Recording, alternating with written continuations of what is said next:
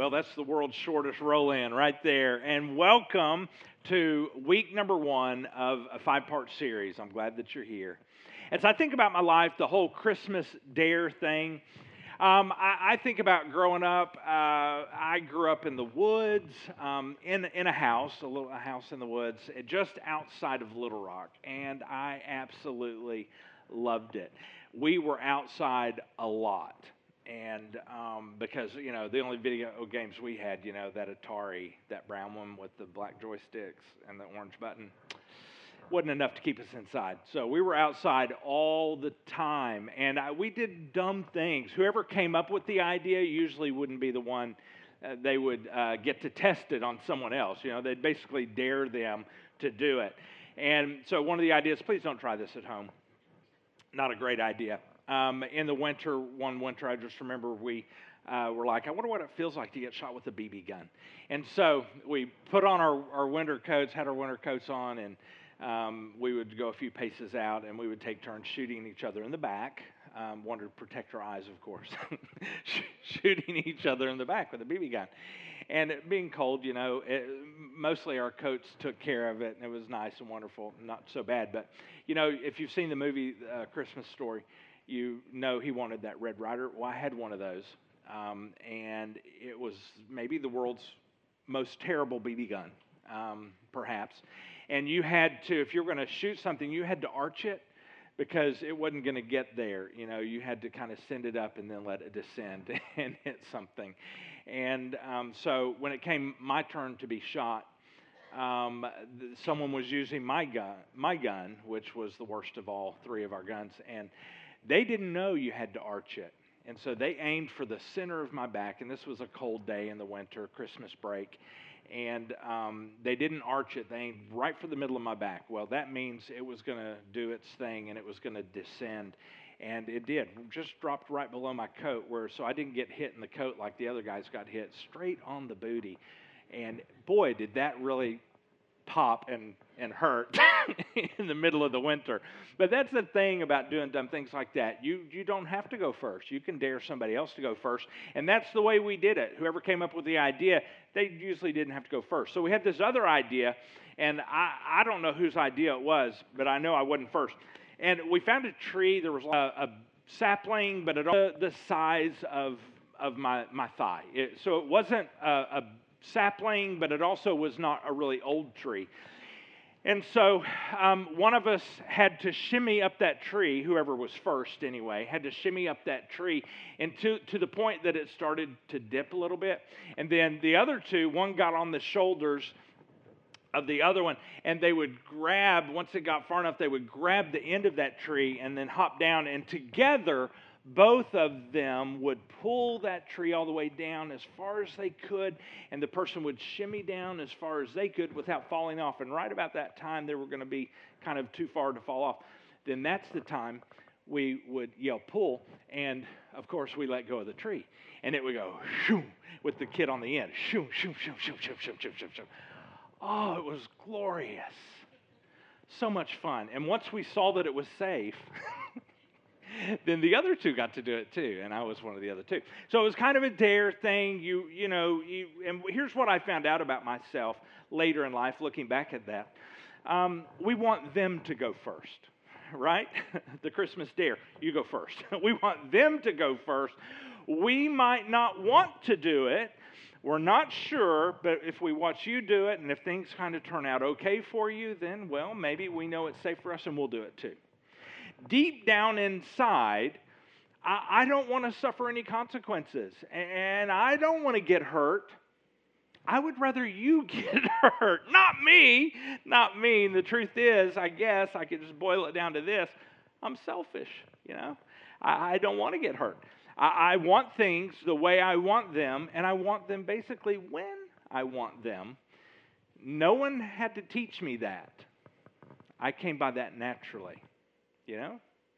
Aren't we all a little bit like that? Don't we all, on some level, live lives that are a little bit selfish? I mean, many of us, most of us, I would probably say we work really hard every day to have things go the way that we want them to go.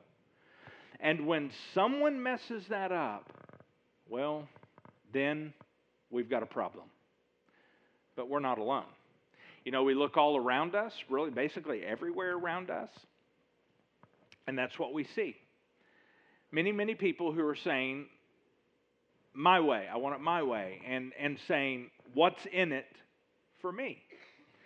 In fact, we all have a tendency to become the center of our own universe. And then the problem is compounded. So let me pause here for just a moment. We're speaking to everyone, but we're going to use a specific example of students right now, okay? So hang tight, students. Buckle any seatbelts that you have available. Don't get up and run out. And parents, buckle those seatbelts too, because you know what it's like when we talk about students, the parents are involved. One thing I learned in 17 years of student ministry is this. When a parent comes to you and says, what's going on with my student? And you say, do you really want to know? And they say, yeah, I want to know. I mean, really, do you really want to know? And they say, yes. Actually, they don't. They don't really want to know. I've found that out. They really don't want to know. And so parents, hang tight. We're going to talk. But listen, we're going to go all the way back. I'm not going to leave you alone, students. I'm going to put myself in there with you. Basically, anyone who has grown up in the 80s all the way through today. And this is kind of what I have seen, and it has compounded year after year after year after year. But it starts out when we're young, and here's what I have basically seen, and I'm just going to give you a summary, just a snapshot here. We don't have time to break this down. I just want to give you a snapshot. Often for students, and really we see it all the way back to the 80s, all the way through to today. So we're not even really talking about the baby boomers. We might be able to include you in some of that. I don't know. Let's go with my generation, 80s through today. Often for students, as they are students, they have too much free time.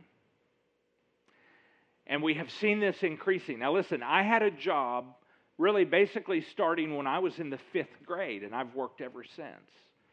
But even then, I'll be honest, even with a job, I had too much free time. So we see in the lives of students too much free time, added to that with too few responsibilities. And add to that, and students, you're going to hate this. I know you're going to hate this, but just hang on. Add to that too much money. And that has created those three things together, too much free time, too few responsibilities, and too much money in the lives of students. Now, we're really talking about people who grew up in the 80s all the way through here to today. That has created a world that has so easily become a world that revolves around that student. And we carry that into adulthood. Now, all of this self-focus, it comes with a price. And here's the price. It is impossible to have a genuine relationship with a self-absorbed individual. Let me say that again. It is impossible for you to have a relationship, a genuine relationship with a self-absorbed individual. And most of us, as I say that, in your mind, you're thinking, yeah, that's true. You know that to be true. Because many of us have tried. You have tried to have a relationship with a self-absorbed person, and you have tried and tried and tried, and that relationship didn't work. It ended, and it ended badly, and it ended with you experiencing great pain. You have found that to be true for many of us. Now, James, we're going to the 1st century now. James, he was the brother of Jesus, and he unwraps this concept for us. And he makes it really, really clear why many of us have relationships that break. Now let's talk about this. James gives it to us here in James chapter 4. Here's verse 1. He says, what is causing the quarrels and the fights among you? And now he answers it. Don't they come from the evil desires that war within you? See, we have a tendency in our lives to point and say, it's that person's fault and that person's fault, and it's that person's fault, that person. And we point them out. It's their fault. They are the problem. They are the reason. The problem is out there, and we blame them. Or we blame the circumstances around us. It's this reason, this reason, this reason. But then we blame them because we say, and they're the reason that I have these circumstances. It's them, it's them, it's them, it's them. Now, if you would just practice something with me. If you feel comfortable in here this morning, and if you don't want to do this, it's just fine. It's okay. But if you will, do this. Point to me. Point at me. All right? Yeah, you point at me, and now turn your palm up. Now, you've got one finger pointing at me, but you've got some pointing where? At you, right? And in most cases, not true for all of us, in most cases, there's one pointing that way and three pointing this way. And James is saying, we've got this backwards. No, it's not that way. It's actually in the opposite direction. It's this way. It's not out there. It is in here. And he answers that in verse 2. He says, you want what you don't have, so you scheme and you kill to get it. Now, he may be in some situations talking about people who really do kill. But I know this. If we have not killed a person to get it, I do know this. We have killed relationships to get what we want. We have done that. And James is saying the root of all relational conflict is really pretty simple. Somebody is not getting his or her own way. Now, when getting my way becomes my preoccupation, when it becomes my focus, I have really set myself up for some relational trouble, some relational distress. Because as long as my focus is me first, Harley first, I want my way, it's just a very short time until I run into another person who puts themselves first, and the result, James says, is always the same. It's described as quarrels and fights. And that may not be a public fight. You may just be fighting on the inside. But it's a quarrel and a fight. And here's what James has to say about that. He says, you are jealous of what others have, but you can't get it. So, he says, you fight and you wage war to take it away from them. Probably you have never started a war, but we have sure had wars in our relationships, right? He says, when we don't get what we want. What is that? What is it that we don't get that I want? And James basically is saying, here it is. We just don't get our way. I want things my way. And God is telling us that the root of our relationship problems is this. We get mad when we don't get our way. We like to think that we fight for the underdog. We like to think that we're crusading for what is right. But most often, what we fight for and what we crusade for really is just what we want. Let me give you an example. In football, when LSU's playing, who do I want to win? Whoever is playing LSU. I mean, every time. I don't care. They're going in as the underdog.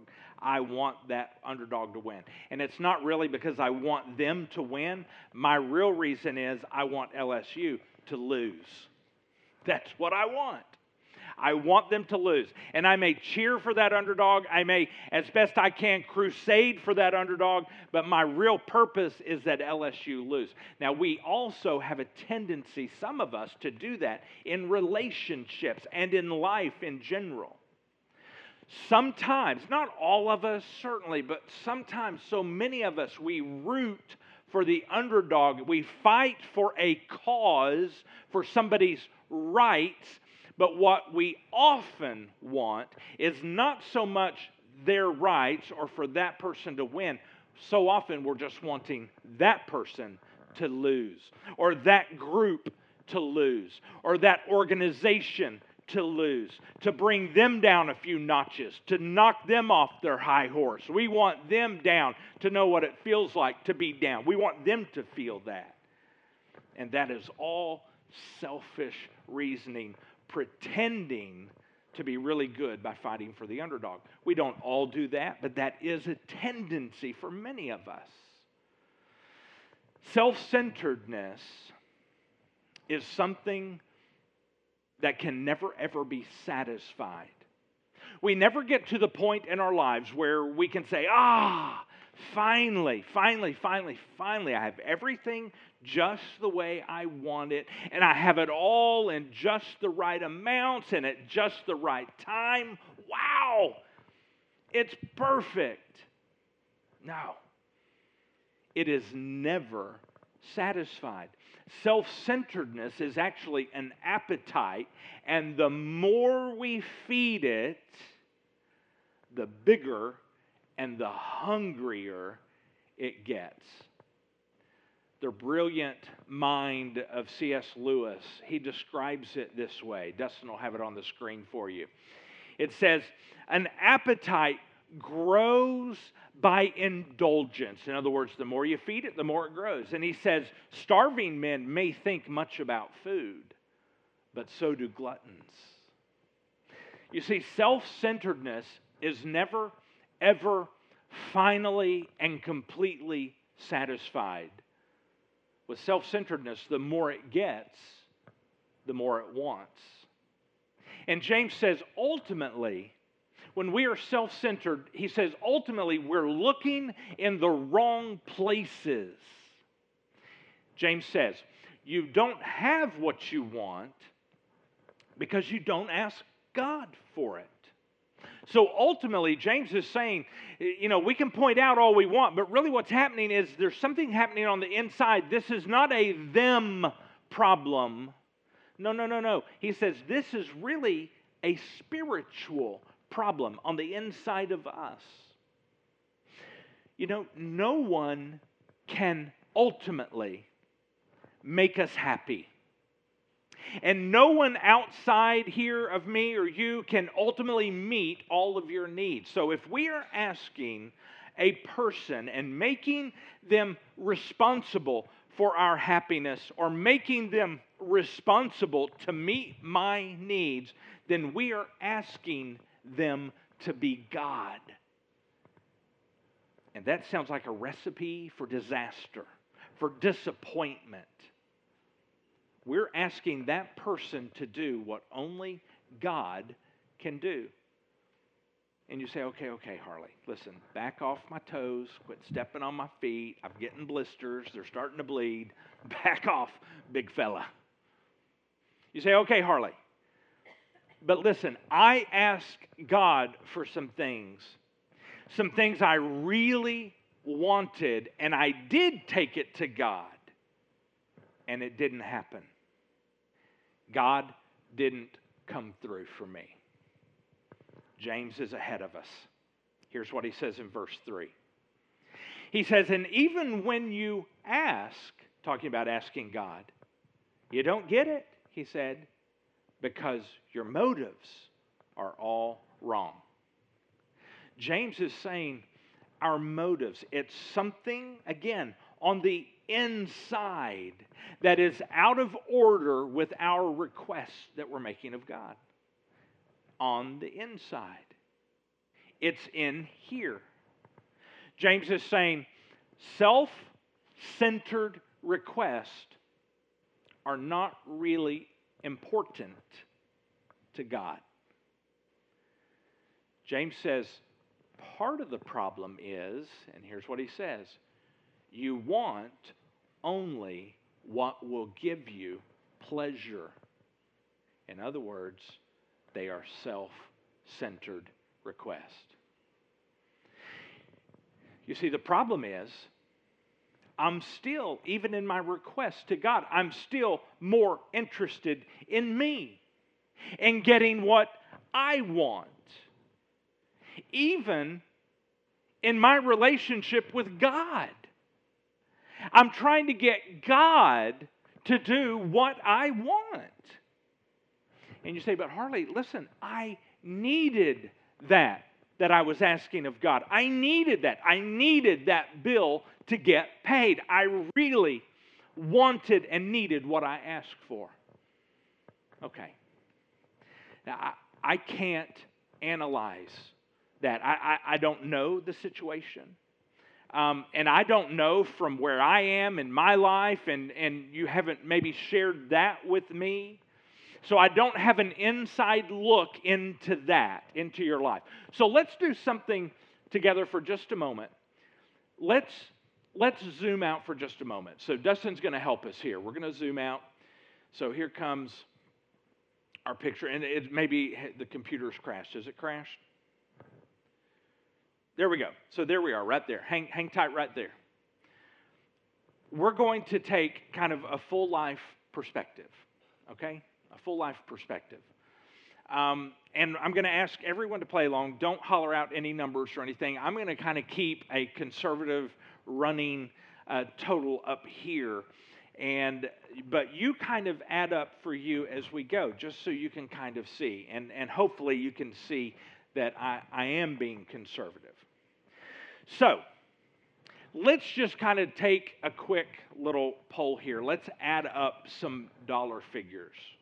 And we're going to add up here how much clothes. So you kind of look at yours, and I'm going to kind of just give some rough estimates. So let's start with our shoes. Look at your shoes. Let's just say that those shoes cost $20, all right? And maybe the pants and the underwear you've got, maybe another $20. And then maybe your shirt, let's say maybe $10 for a shirt. And let's say if you have a belt on, required for me, if for pragmatic reasons, belt, let's just say that's $10. And so you add all that up, that's $60. And I'm going to assume, let's assume that maybe you have at least 3 days worth of clothes so that you have to wash by the end of the third day. Let's just say that. Now, when I was in college, I planned it out so I had 3 weeks worth of clothes. I washed one time every 3 weeks. I literally filled my car with clothes, took it to the laundromat, and I filled every available washer, and then I used as few dryers as possible at 10 cents every 10 minutes. I didn't, I crammed it all in. Nothing ever got really dry. But beside the point. That was 3 weeks worth of clothes. Let's just assume that we at least have 3 days worth of clothes. So if we're wearing about $60 in clothes, then let's say times that by 3 for 3 days, that's $180. So Dustin's got it on the screen for us, $180. Now let's add up some jewelry. Again, let's be very conservative. So maybe you have a wedding ring or engagement ring or some kind of jewelry that you own. Let's just say you've got $100 worth of jewelry. So let's take that. Let's say you wear glasses, maybe $100 for glasses. Maybe you got a watch on, let's say $30 for a watch. And that's another, together those items, $230. So we add that to our total. That's now $410. Thank you, Dustin. $410. We're adding it up. Now, let's see. You've got some other things. Probably a video game system at home. That's probably about $300. You've got a phone, a cell phone. We're going to say conservatively, maybe $500. Yours may have been $1,000. Yours may have been $300. Let's say about $500. You got a phone plan, and you add up those payments to that phone plan all year long. Probably that's about $1,200 a year. And let's also add just a TV. You probably have a TV in the house, and so we'll say that's $300. And there's cable. You got to have you have probably internet, maybe Netflix, Amazon Prime. You got maybe Disney Plus, Hulu. Some of of those things, and let's say all of those things together, Netflix, internet, cable, let's say that's $200 a month, okay, which would be $2,400 a year. We take all of that and add it to our total, and now our total has gone to $5,110. Now, you drove here. Now, you say, but I don't have a car. I didn't drive. I rode with somebody. Okay, well, let's put it in this. Let's at least understand it from these terms. You benefited from someone else paying this. So, in a sense, you have access to it. So, it kind of goes on to your account. Okay, let's say that. So, let's say you drove here. There's a car payment or someone paid that payment. It's about $400 a month, let's say. There's car insurance, maybe about $100 a month. So, together, car payment, car insurance, that's about $6,000 a year. And oh yes, you do have some place to live. And you say, but I live with somebody. Well, again, you're benefiting from that money. And that money probably, let's say your rent, let's be conservative, maybe about $500 a month. You're in actually some kind of a house or home that has walls and a ceiling and some kind of floor. You don't have a dirt floor. You have a flooring there, some kind of flooring. So let's say $500 a month there. So over the course of a year, about $6,000. Again, we're being pretty conservative, so there's $6,000. And let's say you got a wallet or a purse, and inside of that, very, very possibly you've got a credit card. You've got someone who is saying to you with that little piece of plastic card, I will loan you immediately, right now, at an instant, this moment, I'll loan you at least $1,000. And so you have access to a line of credit, maybe about $1,000. If we add those all together and add that to our total now, very, very conservatively, is $18,110 in expenses for 2019. And we haven't even added really everything. We're going to stop there. But we haven't added in any Popeyes or any McDonald's or Wendy's or Burger King. We haven't added in any coffee at $3 a cup from specialty coffee places. We haven't added in any groceries, which we all buy. And for some of us, we haven't added in any tobacco, no sonic drinks. We haven't added those in. No doctor's visits, dentist visits, no movies that you go to see, no concerts that you've seen. We don't add any of that. We haven't even added in gas for your car or electricity for your home. We haven't added in any new gun purchases or anything like that. No toys for the kids. We haven't added in any baseball leagues or football leagues or softball leagues. We haven't added in any of that. We're just going to take that small conservative number of about $18,110, and we're going to say that's what we have. Now let's zoom way out, Dustin. Let's go way out. So there's Arkansas. But let's go out a little bit further, Dustin. Take us further. Let's see. That's North America. That's not far enough. Let's go further than that. Great. Right there. We're going to stop there. The world. Almost half of the world, that is over 3 billion with a B, billion people, 3 billion people live on less than $2.50 a day. Almost half of the world's population. And at least 80%. So the vast majority of the world's population, of all humanity in existence living today, the vast majority, 80%, live on less than $10 a day. And they look at what we feel poor at $18,110. They look at that. And that makes us in the top 20% of the entire world among the wealthiest people, the wealthiest 20% of the world. That makes us. And we say, but God, I really wanted that, and you didn't make it happen.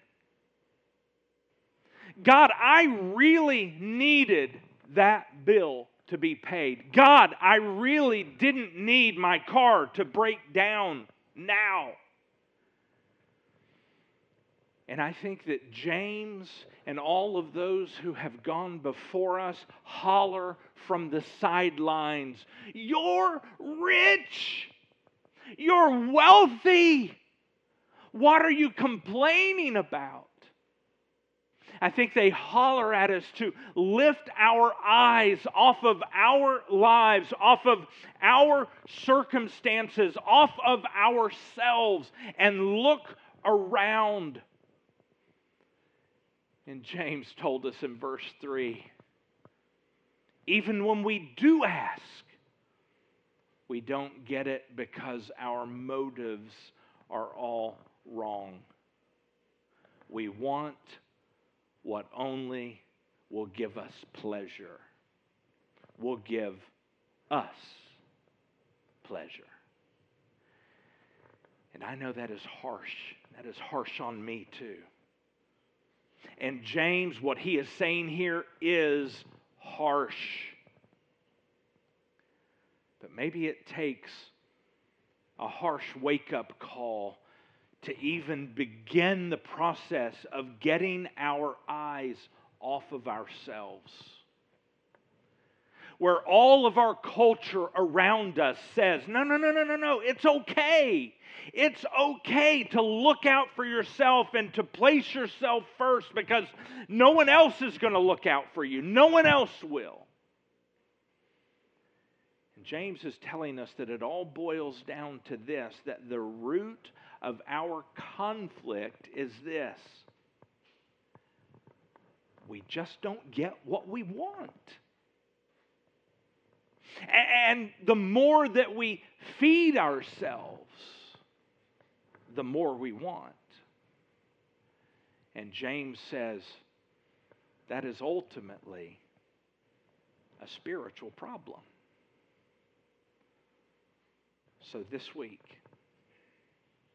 our Christmas dare for this week, I dare you. Will you ask God to begin a change in you, in your family, a change in your children, but most importantly, in you over the course of this month? And I double dog dare you. Don't miss a week of this series. Let's pray. Father, my eyes have spent so much time on me. My focus has all too often been on what I want. And I have bought what the culture has sold me, a lie that says that this life is about me. And I've done this for so long now, so long. I'm going to have a fight on my hands, God, a fight within me, within myself. Father, help me to change this.